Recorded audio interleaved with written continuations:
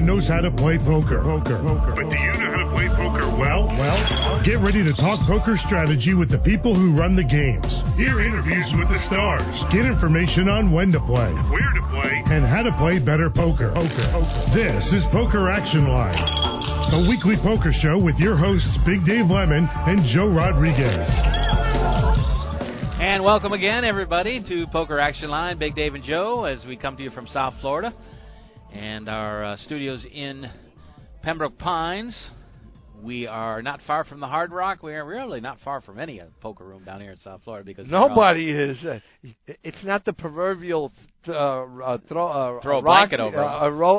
Rocks throw away. But if you get a running start, you might be able to hit most of the casinos. Kind of interesting the way things lay out here. We were just talking about a bunch of the different businesses, and in Miami you have Magic City, Hialeah, and Miami Jai Alai all very close together, within probably about a 3-mile radius, I would think. What was that? 3-mile radius between Magic City and Hialeah and Miami. Miami, it's probably if you drew a circle around. If you drew a circle around it, you'd be definitely within a 5-mile radius from Hialeah to Magic City. I know Hialeah is more about 3.5 miles from Jai Alai. But if you drew the circle, it'd go straight across the circle. That would be the diameter, not the radius.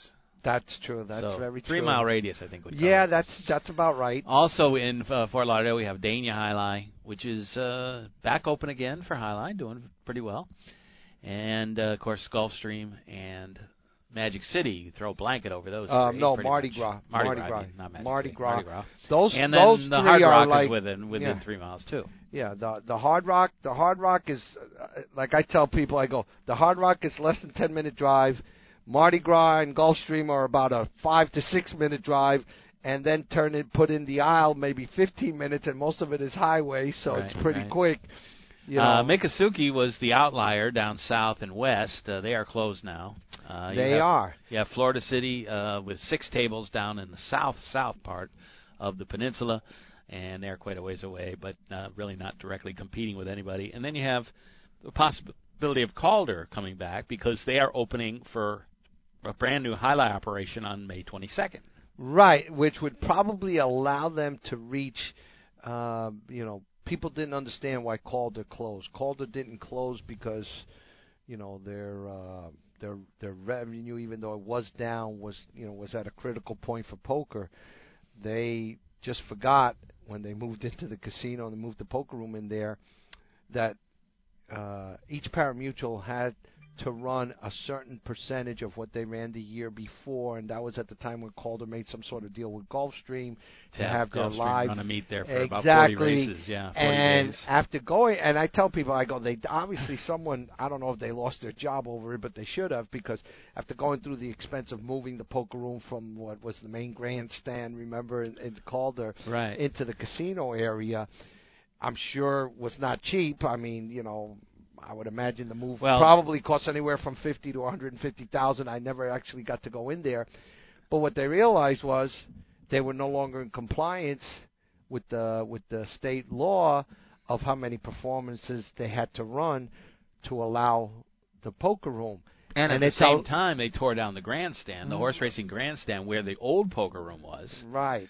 So now, when they decide they want to have poker again, there needs to be some sort of regulation that there's a continuous walkway from the casino to poker or something like that. Well, I don't even know if that's part of it. It possibly could be, but the biggest problem is when the machines came in, the state law that required you to run X amount of performances was greatly reduced to allow you to keep the slot machines operational, okay? Right. But they never changed it. Now, I don't know over the last few years if they've modified that law or not in Tallahassee to allow you to do that. My guess is no, because Calder's never decided to bring back their poker room. Well, that's probably something that may happen down the road here if they get this Jai Alai season underway and they fulfill a certain amount of dates. Once they decide to get rid of the horse racing and left it up to Hialeah to run a few dates there to fill their void, you can't go back and build a whole horse racing operation. No, they don't want to. It's too expensive. Too expensive, right. It's not only that, Dave. If you look at all the numbers your biggest expense, the pari-mutuels that have the biggest expenses are racetracks. Right. Because, the purses, the upkeep, the stables. I can't even imagine in my head, because I've never had to do that, what it costs. I know how expensive Jai Alai in its prime was. I mean, when we first opened up the poker room and it was a quarter, 50 cents, the biggest expenses as revenue kept continually coming down were what was the, actually you could answer this better than I do. What was the amount of players that were under contract? And I'm not even talking at their heyday time. Oh, at Miami or whoever. At Miami Jai Alai. Miami one time had about 50 players. Now, recently, Dania has 36 right now. And which is like probably the largest number by far, because most of these places like Kings Court and what Calder's going to do, and probably what Miami Jai Alai is doing, it has a limited amount of players. I think Miami they only play had like 18 limited or amount 20. of. But maybe. Salaries and everything else, that was their largest expenses. I remember, Dave, when I was part of Mutuals also, when Mr. Skip, if you remember Mr. Philip Skip, he broke it down for me one night, and this is when our numbers were, plummeting very largely at that time. The sport was dying out.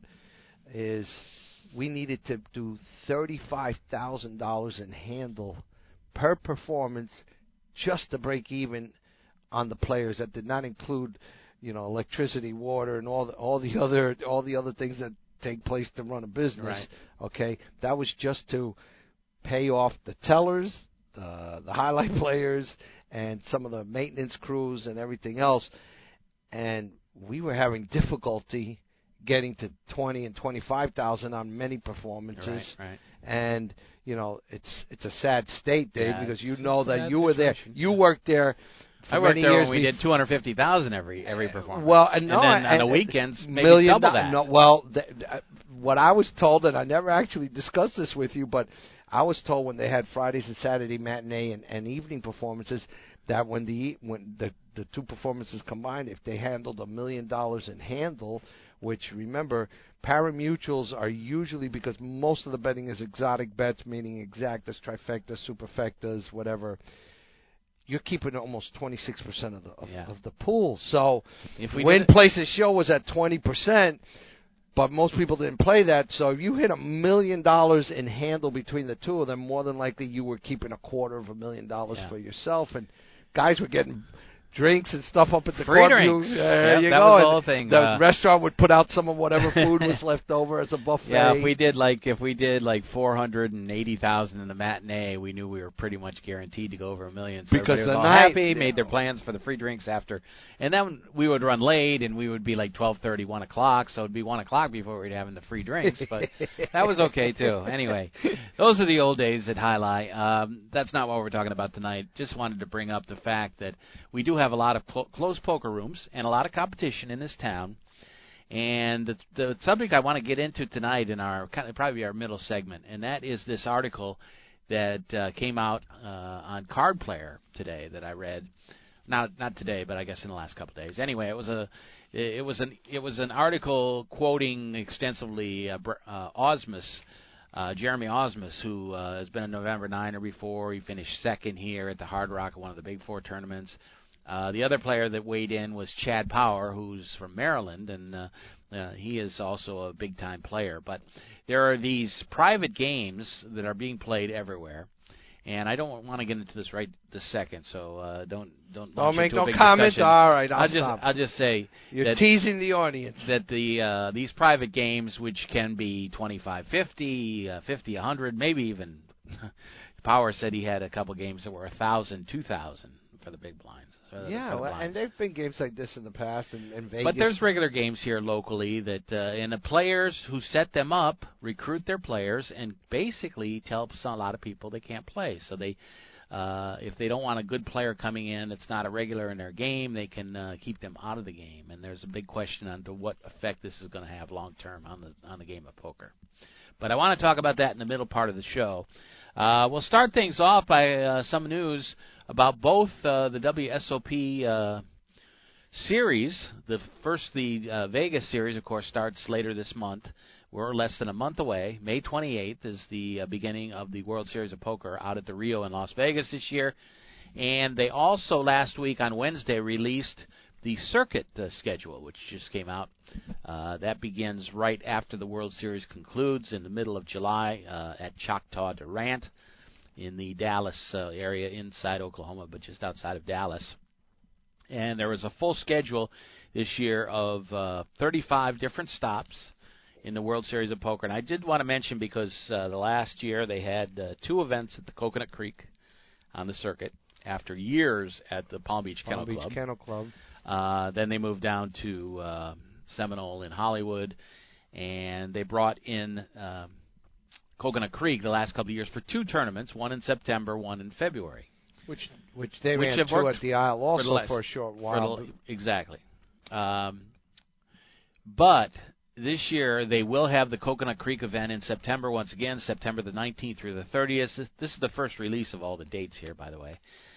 And then in February, 6th through the 17th, is Seminole Hard Rock Tampa for the first time. Oh, okay. So their first circuit event will be in February, and that's be great for the people in South Florida who drive up there. It's about a 3.5-hour drive, something like that. And it'll be fun for Tampa, which is a very nice facility. And I haven't seen it. I know you have, but I have not seen it. And there's a lot of competition up there as well, no question. But they are making their big splash into major tournaments, so we'll see what happens up there. Should be fun, though. So that means that Coconut Creek is only going to have 1 tournament on this schedule and none on the Seminole Hard Rock. But, of course, they have their WPT event, their Poker Open, which is huge. They're in bed with 2 different big tournaments. Yeah, exactly. So we're not going to run down all the dates, but a lot of the familiar places. A lot of them have 2 of them. Several horseshoe facilities: Baltimore, Hammond outside of Chicago, Tunica. A lot of the regular places are back again. Bossier City, which is basically Shreveport, Louisiana. Harrah's Atlantic City and Bally's and all kinds of places. But 35 events will be played next year, beginning July the 17th through the 29th at Choctaw, and concludes at the end of the year at, the last event is the Global Casino Championship, which will once again be in Harrah's Cherokee in North Carolina. But great facilities, kind of a mini minor league of of poker, I guess you might say. You know, lower buy-ins, maybe not quite as skilled players, but still first-class professional type tournaments that are run very well. just because the buy-ins are a little less doesn't mean you don't have some high-quality poker players playing in these things. I have seen some outstanding play. We've even talked about a lot of great players that we know have been on the big stage playing in some of these $300-$400. That started exactly. On those. And there's some that play the World Series of Poker, play big events. They'll play a $10,000. Your competitive nature comes in. It's almost like a tune-up, maybe. No, exactly. I want to see if I got my reading skills correct, and if I, my everything else. It's hey. They send major leaguers when they're on the IL to the minors to rehab and to get their batting eye back and everything else. What's to say you can't do that in poker? Kind of get that feel back and get those juices flowing. Yeah, absolutely. Along those lines, one of the players we've been talking a lot that's been playing very well on the circuit is Maurice Hawkins, who we've had on the show several times, and is trying to become the biggest winner on the World Series of Poker circuit. Valentin Vornicu kind of passed him. He won 2 in one series and took the lead 12-11. Last month, and I guess about 2 weeks ago, Maurice won a big tournament. And tied him. And won his 12th ring. Well, this past weekend in Tunica, Maurice won another one and now has 13 career rings. Good for him. What do we call that? One for the big toe? One for the middle toe. I don't know what you call it once he gets to 21. But yeah, exactly. But he's from West Palm Beach, and he travels all over to these events. He'll play World Series of Poker this year, and will be a big one for him. But he comes and goes at different places. He won this tournament at Tunica and collected $31,000. It was one of the smaller events, not the not the main event. It was the $400 No Limit Hold'em Monster Stack tournament at Tunica, and he defeated Hamid Azadi and Rex Clinkscales were the second and third place finishers in that tournament. So they were continuing with their main event coming up, I guess, and they will be going ahead and finishing up that tournament. But they did release their schedule. It is available. I got this on Card Player Magazine, a story written there. They will be using the big blind ante at all their stops. And they've also, this is something quite a bit different, they have decided to increase the standardized percentage that gets paid out in these tournaments by 50%. Used to be 10% of the field got paid. Now 15% of the field gets paid. Yeah, they've been moving towards that a little bit. You know, remember the WSOP, I think, has started doing that in the main event where about 15% of them get paid. Right, that went up too. But they will use the big blind ante. Good move? I think so. You know, it just makes life easier. You don't have think about it. You yourself said I was always being chastised when we went to play in the horse tournament because you weren't, anteing up. And it's just inevitable that people forget, the dealer's not paying attention, and all of a sudden you count and you go, oh, this is short, and everybody at the table saying, I put up my ante, So now it's simple. No ante, it's one person. I think it's wonderful, a wonderful idea. You're going to have to put it up anyway. So certainly speeds the game up. The only time that it becomes, not to say a problem, but, hey, just to draw, the luck of the draw is if you're short stacked, and you become short stacked in a hand because you lose a big hand, and all of a sudden now you don't have 2 or 3 hands to hold on to an extra whatever amount of the blinds are for 6 or 7, 8 people, 9 people at the table. So that's the only negative feedback of that you got to post it all up in one shot, and if you get caught when you're short stacked, I'm sure those people are not very happy about it. But I think it just makes for tournament life so much more simple, and I think that's why it's catching on everywhere. I guess what's the policy if you don't have enough to cover both the blinds? Well, same thing as if it happened where you don't have the blinds or the full amount of the antes. I would imagine it would be short, but actually that's a tremendous question because what happens exactly? Well, I did read the policy on that. Did you? I would love to know it because I have not seen it, so that I didn't even think about that. But you're right. What happens if the person who's got to put up the antes? Forget about being the big blind. He doesn't have enough to cover the antes. Yeah. In my whole research today, I did have the answer to that, but I just now left my brain. I know that when it was just the blinds and the antes, if you were either the big or the short blind, and you didn't have enough, well, let's say it was 5,000, 10,000, and you only had 4,000 in the big blind. It's still 10,000 to call for the action to continue around. But then it's like the all-in. Dealer brings in 4,000 from whoever's in there. If you covered, obviously you would have had to have covered whatever antes if there were any at that time, and that's what you're eligible to win. You can never win more than what you've got in front of you per player. Also, as we get closer to the World Series of Poker, the news coming out about how many events, what the full schedule is.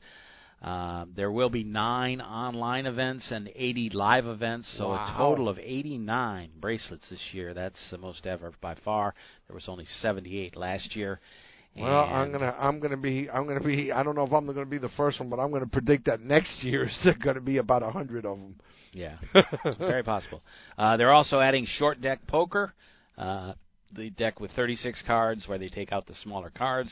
There will be a $10,000 short deck no limit hold'em event this year, becoming very popular. A lot of players like that, but that will be big. And there's a lot of new events, including a couple of charity events. The Gavin Smith Memorial Poker Tournament will be one.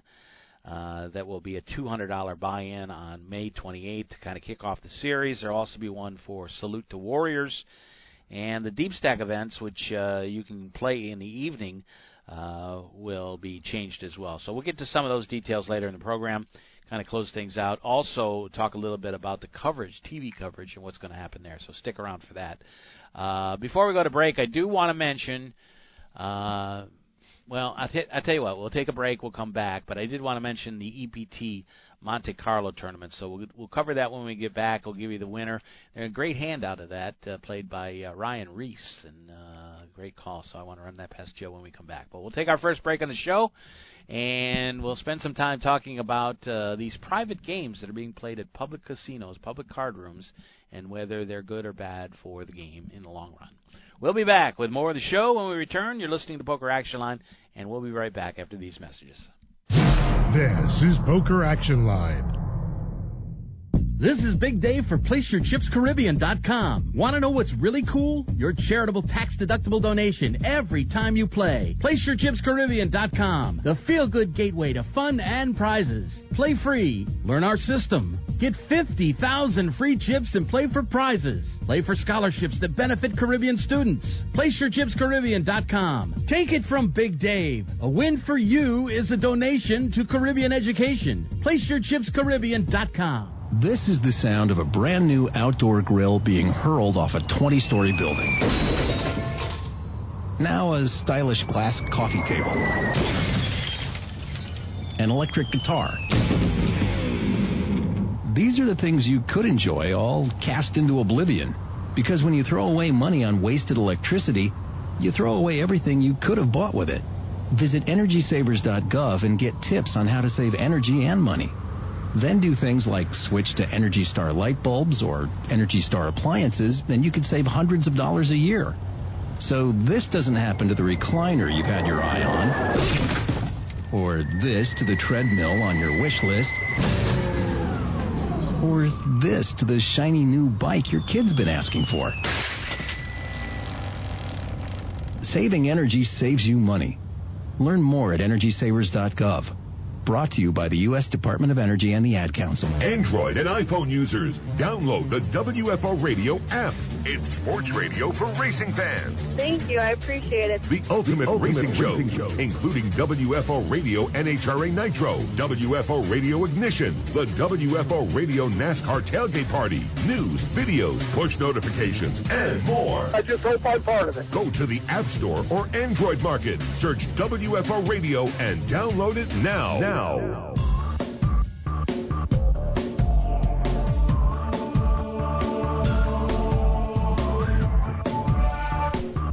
Back to the show, Big Dave and Joe, and wanted to talk briefly about the EPT tournament in Monte Carlo that just finished. Manny Lozer was the champion over there, but there was a hand that stood out for them a little bit for me. Lozer was pretty much a short stack. I think he was fourth place heading into the final table. Ryan Reese right behind him, the former world champion from Michigan that won the World Series of Poker with the Calvin Johnson jersey on. I remember that a few years ago. Yeah, from Detroit. And there were still several other players with pretty good stacks in the tournament. So he went from fourth place up to first. He's from Germany, by the way. And he ended up winning the tournament, winning 603,000 euros. Wei Wang was in second. Victor Katzenberger, Ryan Reese finished fourth. Nicola Grieco took fifth. Luis Medino was in sixth. But there was a hand there that people called one of the sick calls of the year. So I wanted to quickly run that down. It involved Ryan Reese. The blinds were 100,000, 200,000, and Reese only had 1.4 million, so he's down pretty low. Yeah, he's got seven big blinds, and he only had $1 million after he posted the big blind, and the big blind ante and his natural big blind. So that was a hand that he really. That's one of the hands that I told you about. This is very impactful on the action. But he played Lozer, who was in the small blind, and he completed when it came around, and Reese checked his option and was holding 10 of spades, deuce of clubs. I can tell you that. The action was checked around to the river on the board. Check all the way around. The flop was Jack 9-8. Giving up and down straight draw for Reese. Two diamonds in there.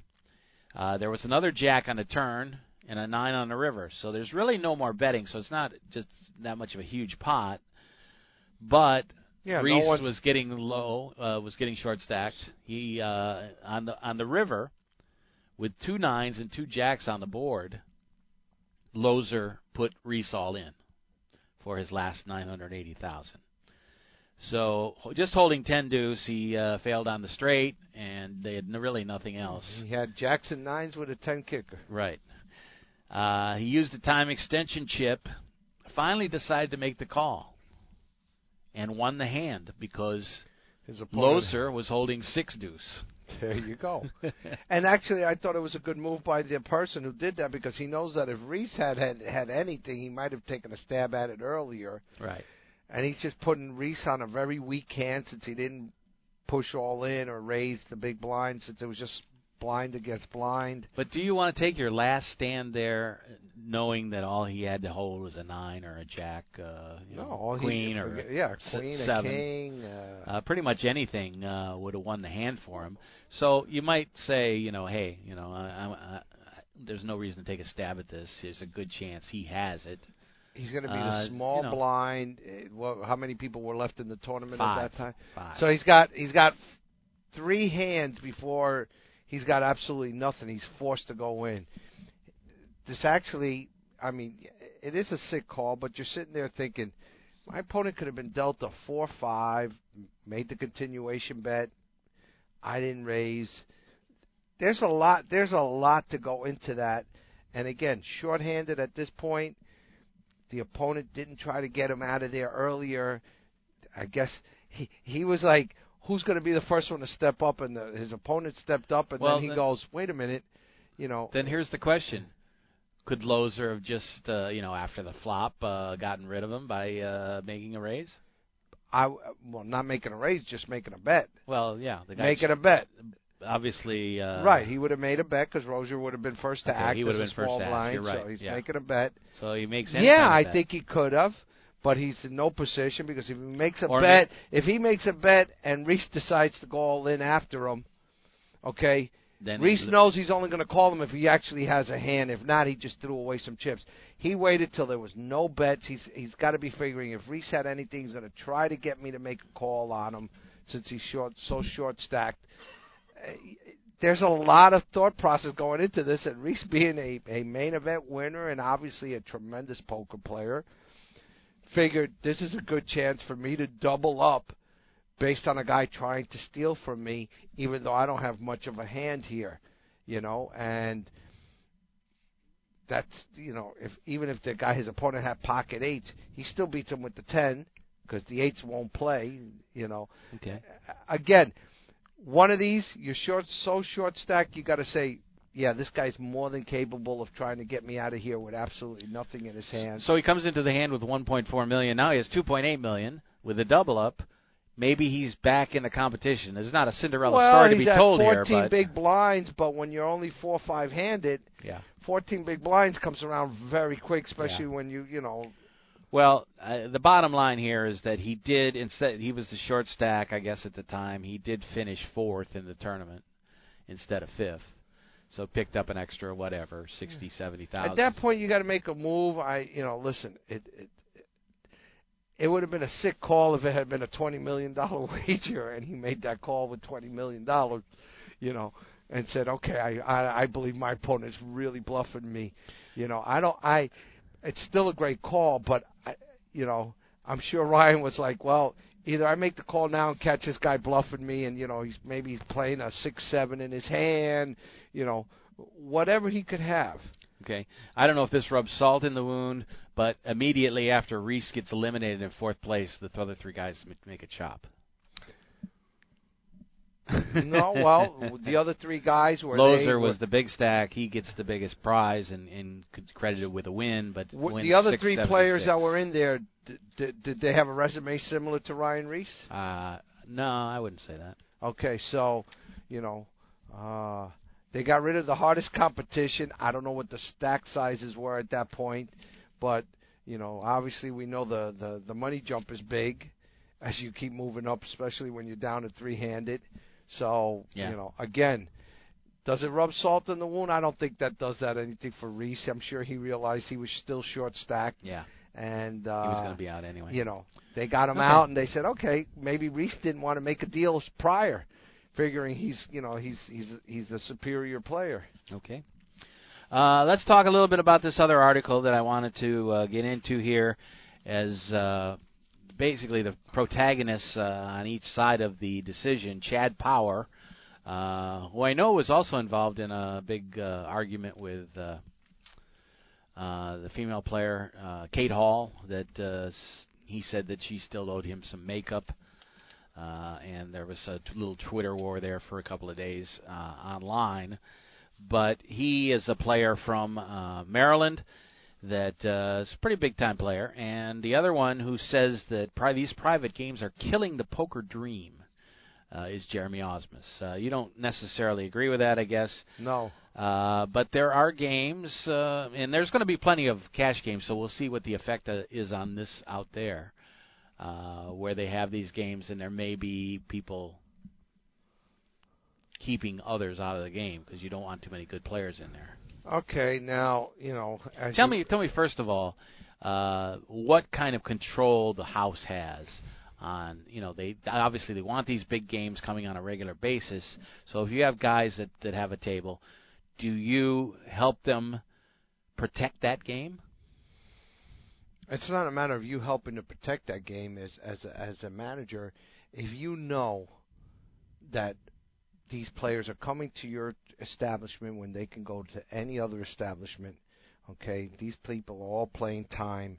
It's not like the house is making a lot of money. What you're hoping to do is to draw, I would imagine, some form of loyalty, maybe them bringing in enough players where you can get 2 and maybe 3 tables, or a continual game, get a buzz in your poker room, Dave, but these games are usually at a level where, to say it's killing the poker dream, for me, it's hard for me to imagine that, because the average player, the average Poker Joe can find another game elsewhere. Can not only find another game, but the average Poker Joe is not investing this kind of money. I mean, the private games that listen, I'll give you the example that we have here in Miami. I have a game that, they love to play the game 2-5. They'll play it with a mandatory button straddle, Mississippi straddle, where the button automatically has to put up a thing, and then somebody else could straddle, double that straddle or put it up. We allow it up to even half of your stack to get the action going. And when this game gets formed, usually it's 6 to 7 players that are consistently in this game, and they'll call friends or other poker players that they know that they want invited to this game, and they don't want anybody else in that game. Yes, I've had complaints. I'm not going to lie to you. I've had many people complain, go, man, I came here to play, and, you guys are not letting us play that. But they've come up to me or to, my manager and said, listen, we want this to be a private game. We want only our people, the people we want playing in this game. The obvious reason for that, Dave, is usually in some of these games there's 1 or 2 really good players that know when to loosen up. The rest are, for lack of a better word, very loose, players that have very large bankrolls and don't have a problem. They're in it for the excitement and the joy, believe it or not. They're fish. Yeah, yes, I don't want to use the word fish because they know how to play, but they don't play tight. They're willing to gamble. Put it this way. Some are fish. They're consistent losers because they don't know when to get out of their own way. Right. Okay? And the good players know how to milk this. You understand? Because they know how to play that game. It becomes the big thing with those games, Dave, if you're in a poker room, okay, is it's usually the most fun table in the poker room. Right. Especially in our place that we have a different sort of clientele with the loud Latin machismo and the laughing and the drinking, and it almost seems like a party, like a private party. For lack of a better word, I think that's actually a good way to describe it. It's like a private party. So people have tried to come in. No, we don't want them. Most of the people that they don't want in there are players that they know to be extremely tight or extremely good, and usually down here when you're playing in those type of games, you got to be both, because you know that if you keep putting money in, chasing things, so these people who could come in there that are good. You could be a good player, but if you're a very loose player, they know that they can take all your they could take all your money on any particular session that you're playing poker, Dave, because you're willing to mix it up and gamble. Okay. As far as the legality goes, this law school professor from Gonzaga that writes for Card Player said, as far as he knew, that there was really no regulations in most places on how a card room maintains their list. So they're really not breaking the law. He said, it is kind of discrimination, but it's not. It's discrimination based on skill, not on race, religion, sex, sexual orientation, whatever. Right. It's not based on any of the normal. Therefore, it's not really illegal. Exactly. And so far we haven't been told anything here in the state of Florida concerning something like that. You risk pissing off a lot of players. I used to love having this game because in the past, when I ran the room back in 2012, I always used to tell people our 2-5 game played like a 10-25 and higher because of the action and the craziness. Right. And I started to allow them to, can we do this? And I know that there was within the regulations of the state. So I said, hey, you guys want to play like this? Go ahead. What I started to notice was my brushes were being told by some of the top players, hey, when so-and-so comes in, when these people come in, give me a call, and we're going to come down here. And what all of a sudden became one table soon became 2, 3, and even 4. Now, the funny part was the main table, what I call the main table, right, would come in, and people would come in. They're dying to get in there. They know these people are not going anywhere for a very long time. And when I say these people, I'm talking about the people that they're chasing for the money. Right. But they don't want to sit around and do absolutely nothing for hours on end. So they'll form their own game, and then say, I want to be on the transfer list. Can I be moved to this table? Right. I want to be first on the transfer list. So it was so funny. I'd get 2 to 3 other tables besides the main table, and I'd have 18 players between the let's say the 27 players that were playing on the other 3 tables, all requesting to be moved to what I said, the main table, to where the action table was. But that being said, those games were also big action on their own. It was just, it kind of becomes a two-headed monster on its own. It forms and it breathes and it comes to life on its own. And that's what I loved about my room back then, because once you get that reputation, Dave, all of a sudden you start seeing players that play at other places, making the trip all the way from North Broward down into Miami. Okay? People that were always playing at the Hard Rock when it was first starting. So as a manager, you want to encourage those type of games to draw the business. I want to encourage it to the point where, again, right now, it's not to say it's a detriment, but it's not. It's more of a hindrance right now, because I've had some people get upset and not come back because we're not drawing enough people from it. That's due to the fact that we've been away for so long and just getting started again. So it's kind of like we have to crawl before we can walk and walk before we can run right now.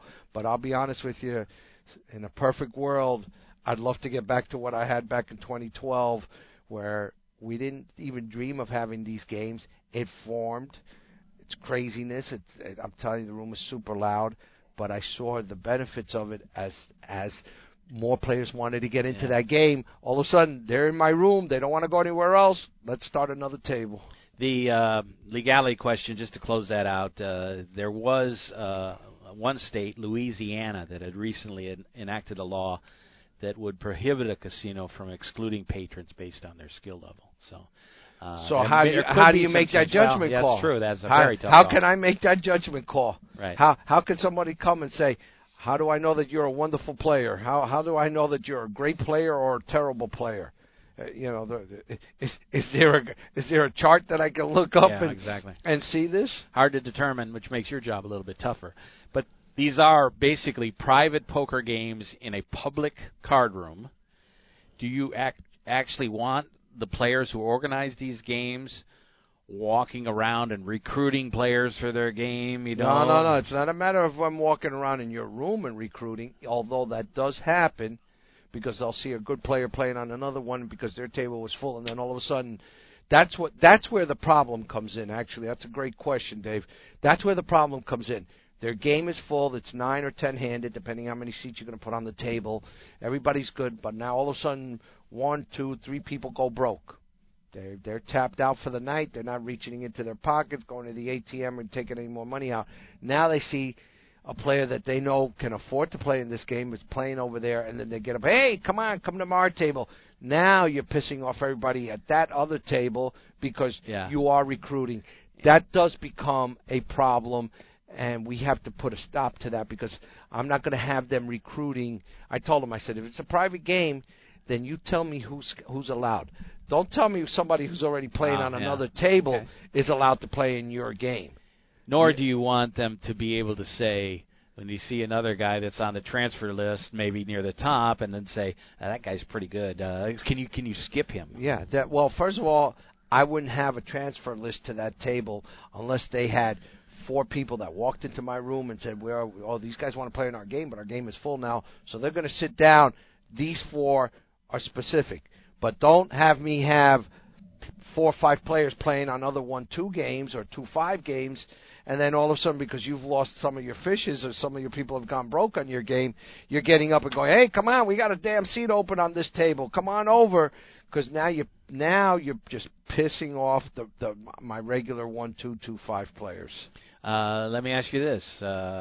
Because of these practices, do you see bad blood and maybe even fist fights going on because of this? I have seen people get up, not fist fights. It hasn't gotten to that. What happened was one time when they lost enough players, I told them, I said, listen, you can't do this. I'm not going to have you. So if people are here and they want to transfer, they come to the table.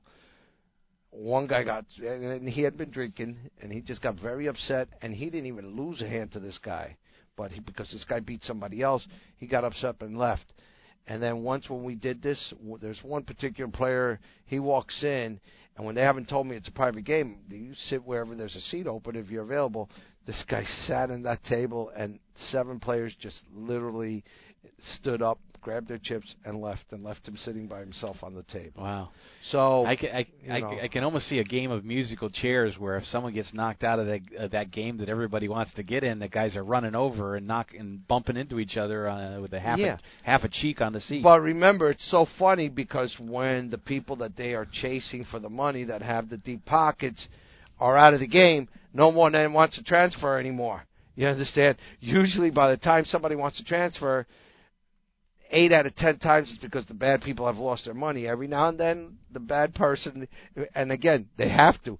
If the bad players don't win, 10 to 15, 20% of the time, eventually they get tired. I don't care how deep your pockets are. It's no longer fun. It's no longer fun. These people, as long as they're having fun, and that's what these other players are very good at, making sure that they're comfortable. If they're getting agitated because they're losing, they've gone from stepping outside and coming back a little glassy-eyed and feeling a lot less pain. Whatever the situation is, they always try to make sure these people are calm. And if they happen to lose their temper that day and getting upset, the good players are always trying to like the Spanish people, they pasarle la mano, just pass their hands and try to pacify them. So, well, let's explore a little bit Ausmus's outlook that it's bad for the game of poker. He says it's going to kill live poker. The mid-stakes are going to be dead because there's not going to be any money to be made. He said those players are going to go play lower, like at 5-10, and then those games get way tougher. So someone else is going to have to start a private game and steal more players. Well, like I said, he's talking about levels that you don't see too often down here because, again, a lot of the 2-5 games down here are played like 10-25. He's probably talking more about rooms like in Vegas, especially when there's special tournaments like the WSOP or any of these other the 5 Diamond Classic, where it brings in a lot of high level players. Usually the higher limit players that, in my experience, and again it's down here more to South Florida, are a group. It's a small defined group of players that play at wherever they feel most comfortable, where they feel safe.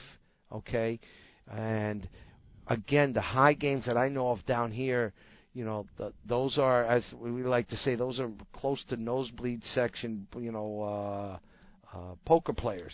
So you're not really affecting the large population of poker players. If you're a 1-2 player, if you're ascending to move up, but you're a good player, first of all, you're going to have to put some risk out there. You're going to have to have a very nice bankroll to be able to get into these games. So the games that Jerry's talking about aren't so much here, let's say down here in South Florida, because yes, they do have private games. As you know, you work at Dania. I worked at Dania. There's a private game there. They rarely let any strangers in there in the time that I was there. They set up their own rules. It got to a point where it was a button straddle. They finally just got rid of the blinds, and they said, okay, the button has to put up $50, and it goes from there. And then anybody can straddle. And, but these are people that are bringing $150,000, $200,000 right to the casino. Well, Power, who defends basically this type of thing, says he's worked on his networking skills. He said you don't really have to concentrate on game theory optimal or reading other tells. He said networking is a skill I can actually come to say is more valuable. Playing a certain style that is looser and less profitable in a normal game, it's actually better to play a worse style and network harder to just try and get people involved in your games. And he also says it's not just about skill. He said, that's a kind of a generalization. He said, you get people that play in the game, there'll be no money in the pot, and they'll take 8 seconds to make an easy decision. Those are people you don't want in your game. Well, that's exactly, because that's what happens in these private, in what I call the private games that I've dealt actually in private homes, okay? There's a lot of work that goes into running these games, Dave. I used to see it all the time. Now the work is in the recruitment. You're constantly on the phone. Big difference back then was either the house guy was giving you a cut or you were running the house and you were making the lion's share of the money there, okay? Now it's hey, I'm willing to take a lot less here, not look like the world champion player that I am, to make these people happy, because it's like I used to tell dealers. I go, you don't want to gouge the players when they're over tipping you and stuff like this, because you want to eat every day. And some of these games are like that. You don't want to just take it all one day, because you know that if you take it if you bleed them little by little, you're going to take more money over the long haul. Right. And there's a lot of different skill sets, like you said, by networking, personality, getting a good mix of people that will have a great time. You could have somebody lose $50,000 or $100,000 at a game and just had the time of his life, and wants to come back. You have somebody else who loses $10,000, is so freaking miserable, and it's just bad mouthing the game. Again, you have to get the right blend of people into those games to make them successful and to be able to sustain them over a lengthy period of time. And he actually, Power, who plays, by the way, at MGM outside of Baltimore, MGM National, I guess it's called, National Harbor. But he says, hey, we're not poaching people from games. We're just giving them another option.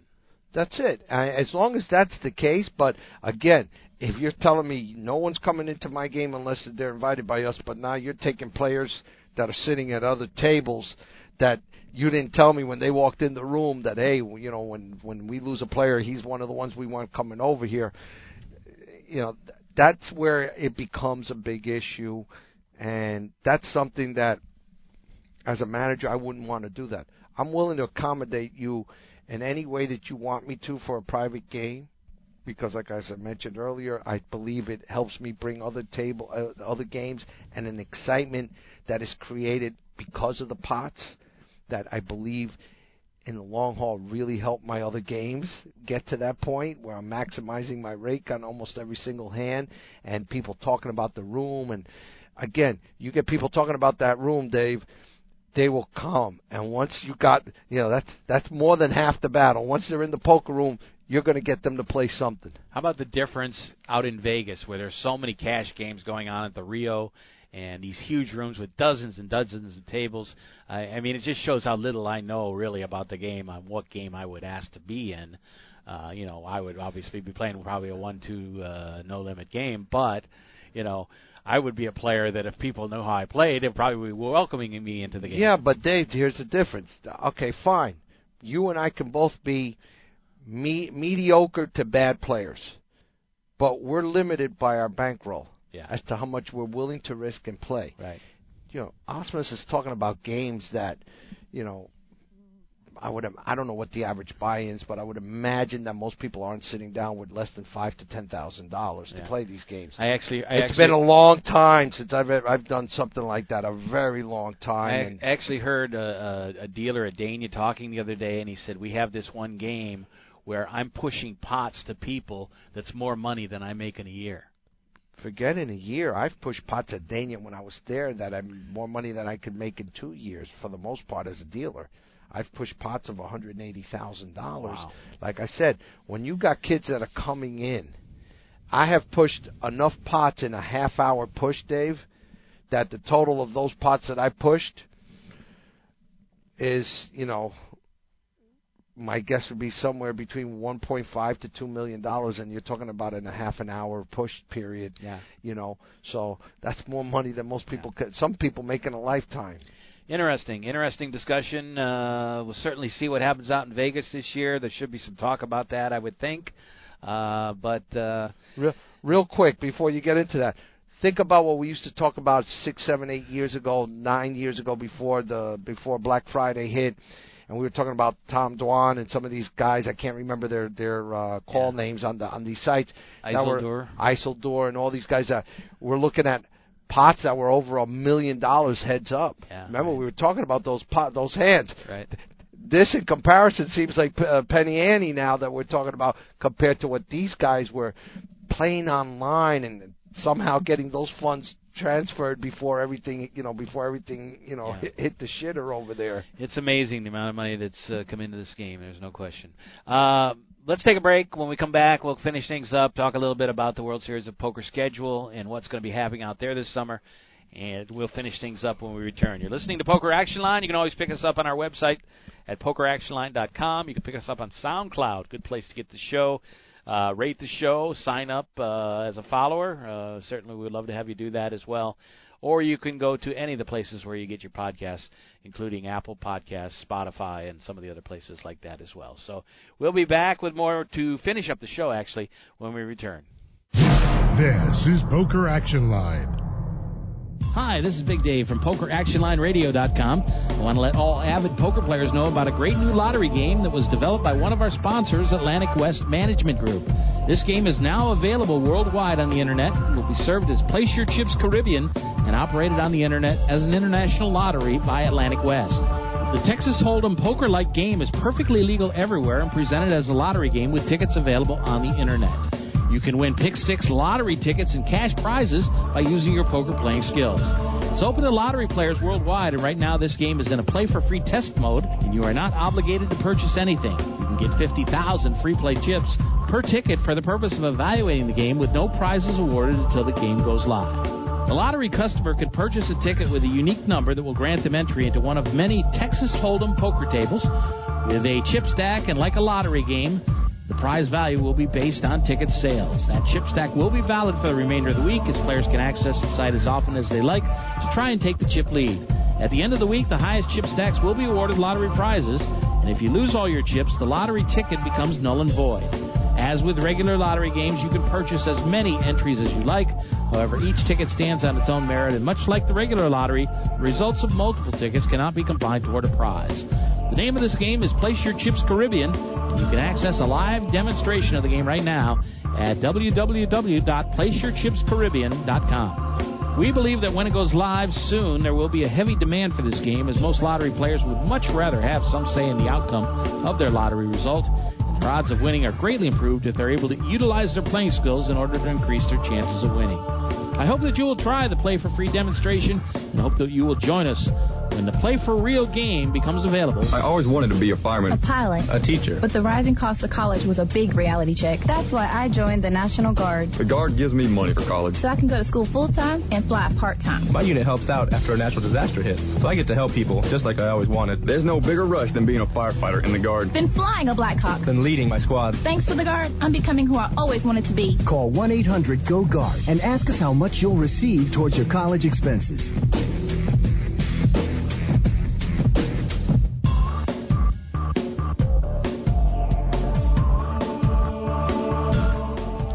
Welcome back. Final segment of the show. World Series of Poker starts on May 28th. We'll take a look at a little bit of what's happening out there. As I mentioned, 89 bracelet events this year. Joe says it'll be over 100 next year. They finish up on July the 16th. Of course, it's all at the Rio this year, maybe for the last time. We'll see what happens. This is the 50th World Series of Poker. Wow. Of course, the first one had like about 12 guys, I think. But it grew by 30% because like it'd go to 13, 16. And then the big year, of course, was the Moneymaker year that Chris Moneymaker won. Well, that was they the went year to like that it changed. The big year was event. Jamie Gold. Yeah, 800 in the main event, and then of course over 8,000 the year Jamie Gold won. But we'll see what happens at the main event this year. 51 of the 89 events will be No Limit Hold'em. So we do see some other events going on. 20 of the events on the schedule will have a buy-in of 10,000 or higher. There's a couple extra high roller events this year, including a $50,000 buy-in Poker Players Championship, which is normal. But a few of the other events will be a little bit higher. There'll be some other things there. I think there's a $100,000 buy-in tournament. No big one for one drop this year. But like I said, very limited pool of players that can play in those type of games. The other thing I found was interesting is they will have the Colossus this year, which was $565 buy-in last year and had over 20,000 players. Or at least one year they had over 20,000. This year is only $400 for the buy-in. For the Colossus? For the Colossus. Well, because those numbers started to really go down a little bit, Yeah. I think it went from almost 21 to 17, and then what was it, like 12 or 13 last year? 40,000 starting chip stack in that tournament. There's also one called the Big 50, which is a new tournament this year, $500 buy-in, and that's to celebrate the 50th anniversary. $500 buy-in, $5 million guarantee. That should be a very large tournament. The first buy-in for every participant is rig-free in that Wow, event. very nice. And it will be a re-entry, so they'll have that. There's a few other things. There's going to be a tournament this year called the Bracelet Winners Only. You have to have won a bracelet at a World Series previously to get in this event. Well, that's an interesting concept right there. 1,078 gold bracelet winners in the past have secured the honor, so you need to win a title if you want to get into it. How many of them are still with us? That's true. That tournament's on July 10th, so it'll be later around the main event. There is a 50,000 No Limit High Roller event. There's something called the Mini Main Event, which is instead of being a 10,000 buy-in, it's a 1,000 buy-in. Don't we have a bunch of those already? And the blinds, instead of the 2-hour levels in the main event, will be 30-minute levels. So that kicks off on July the 1st. I mentioned the Gavin Smith Memorial Poker Tournament. That kicks off on May 28th, the beginning of the series at 6 p.m. $200 buy-in, half of which will go to the Gavin Smith Trust for his family. Well, that's good. Salute the Warriors, $500 buy-in bracelet event, runs from July 2nd through the 5th. And WSOP plans to donate $40 from each entry to the USO and other veterans organizations. They'll use the big blind ante in all Hold'em events. And I believe that's just going to be the norm going forward, Dave. Right, probably so. Also, we'll take a quick look at the TV streams. The schedule for Poker Go has not been released, but they've said that there probably will be coverage nearly every day on Poker Go. But as far as ESPN, they're going to cover the main event. They will be showing every day of the main event, at least some portion of it, mostly on ESPN2. But that starts on the 3rd of July. July 3rd, July 4th, and July 5th will be the starting days. 1A, 1B, and 1C. And the coverage on ESPN will start in the evening, 8:30, 9 o'clock in that time frame. And then every day of the tournament, including the final day, day 10, which is the final 3 players, they will have some coverage on the half-hour tape delay on ESPN. So that one's good. Should be enjoyable. Yeah, a lot of tournaments and a lot of fun. Kicks off, as usual, with the Casino Employees event, which is a $500 buy-in on the 29th. And that will be the day after the charity event. And then they'll kick off some of the big tournaments, like a $10,000 short deck tournament on June the 2nd, $10,000 heads-up tournament on July the 5th. The $1,500 horse, if you like that sort of thing, is also on July the 5th. Several of the big $10,000 events, like the horse tournament, is on the 11th. The seniors, Super Seniors, is on the 17th, and don't see when the seniors is here, but the ladies will be playing on June the 20th, and the whole list of tournaments, so something for everybody, obviously, including the $50,000 Poker Players Championship, which this year is on the 24th of June. So that'll give you an idea. A lot of stuff going on. Of course, all the other tournaments. The tournament at the Venetian, the deep stack schedule, kicks off earlier. That kicks off on the 13th of May. So if you go out there a couple of weeks early, you can get in there as well. So a lot of stuff. Less than a month, though, before the start of the tournament, and we'll be watching it all this year, as we usually do here on Poker Action Line. Bumped up our numbers last year right around that time, so we hope that'll do that again. That would be very nice. Thank you, Joe. Thank you, Gio, for everything. And we'll be back with another edition of the show. I'm working on trying to line up the CEO of Faded Spade Card Company and talk a little bit about how they develop new cards for the game and what's happening in that. They had some problems a few years ago at the World Series with another company, and we'll talk a little bit about that. Joe has a good bit of expertise in that regard. We hope so for next week. Okay. That's going to do it. We'll see you next week on another edition of Poker Action Line. The views and opinions of the hosts, guests, or callers are not necessarily those of the station, its owners, advertisers, or agencies.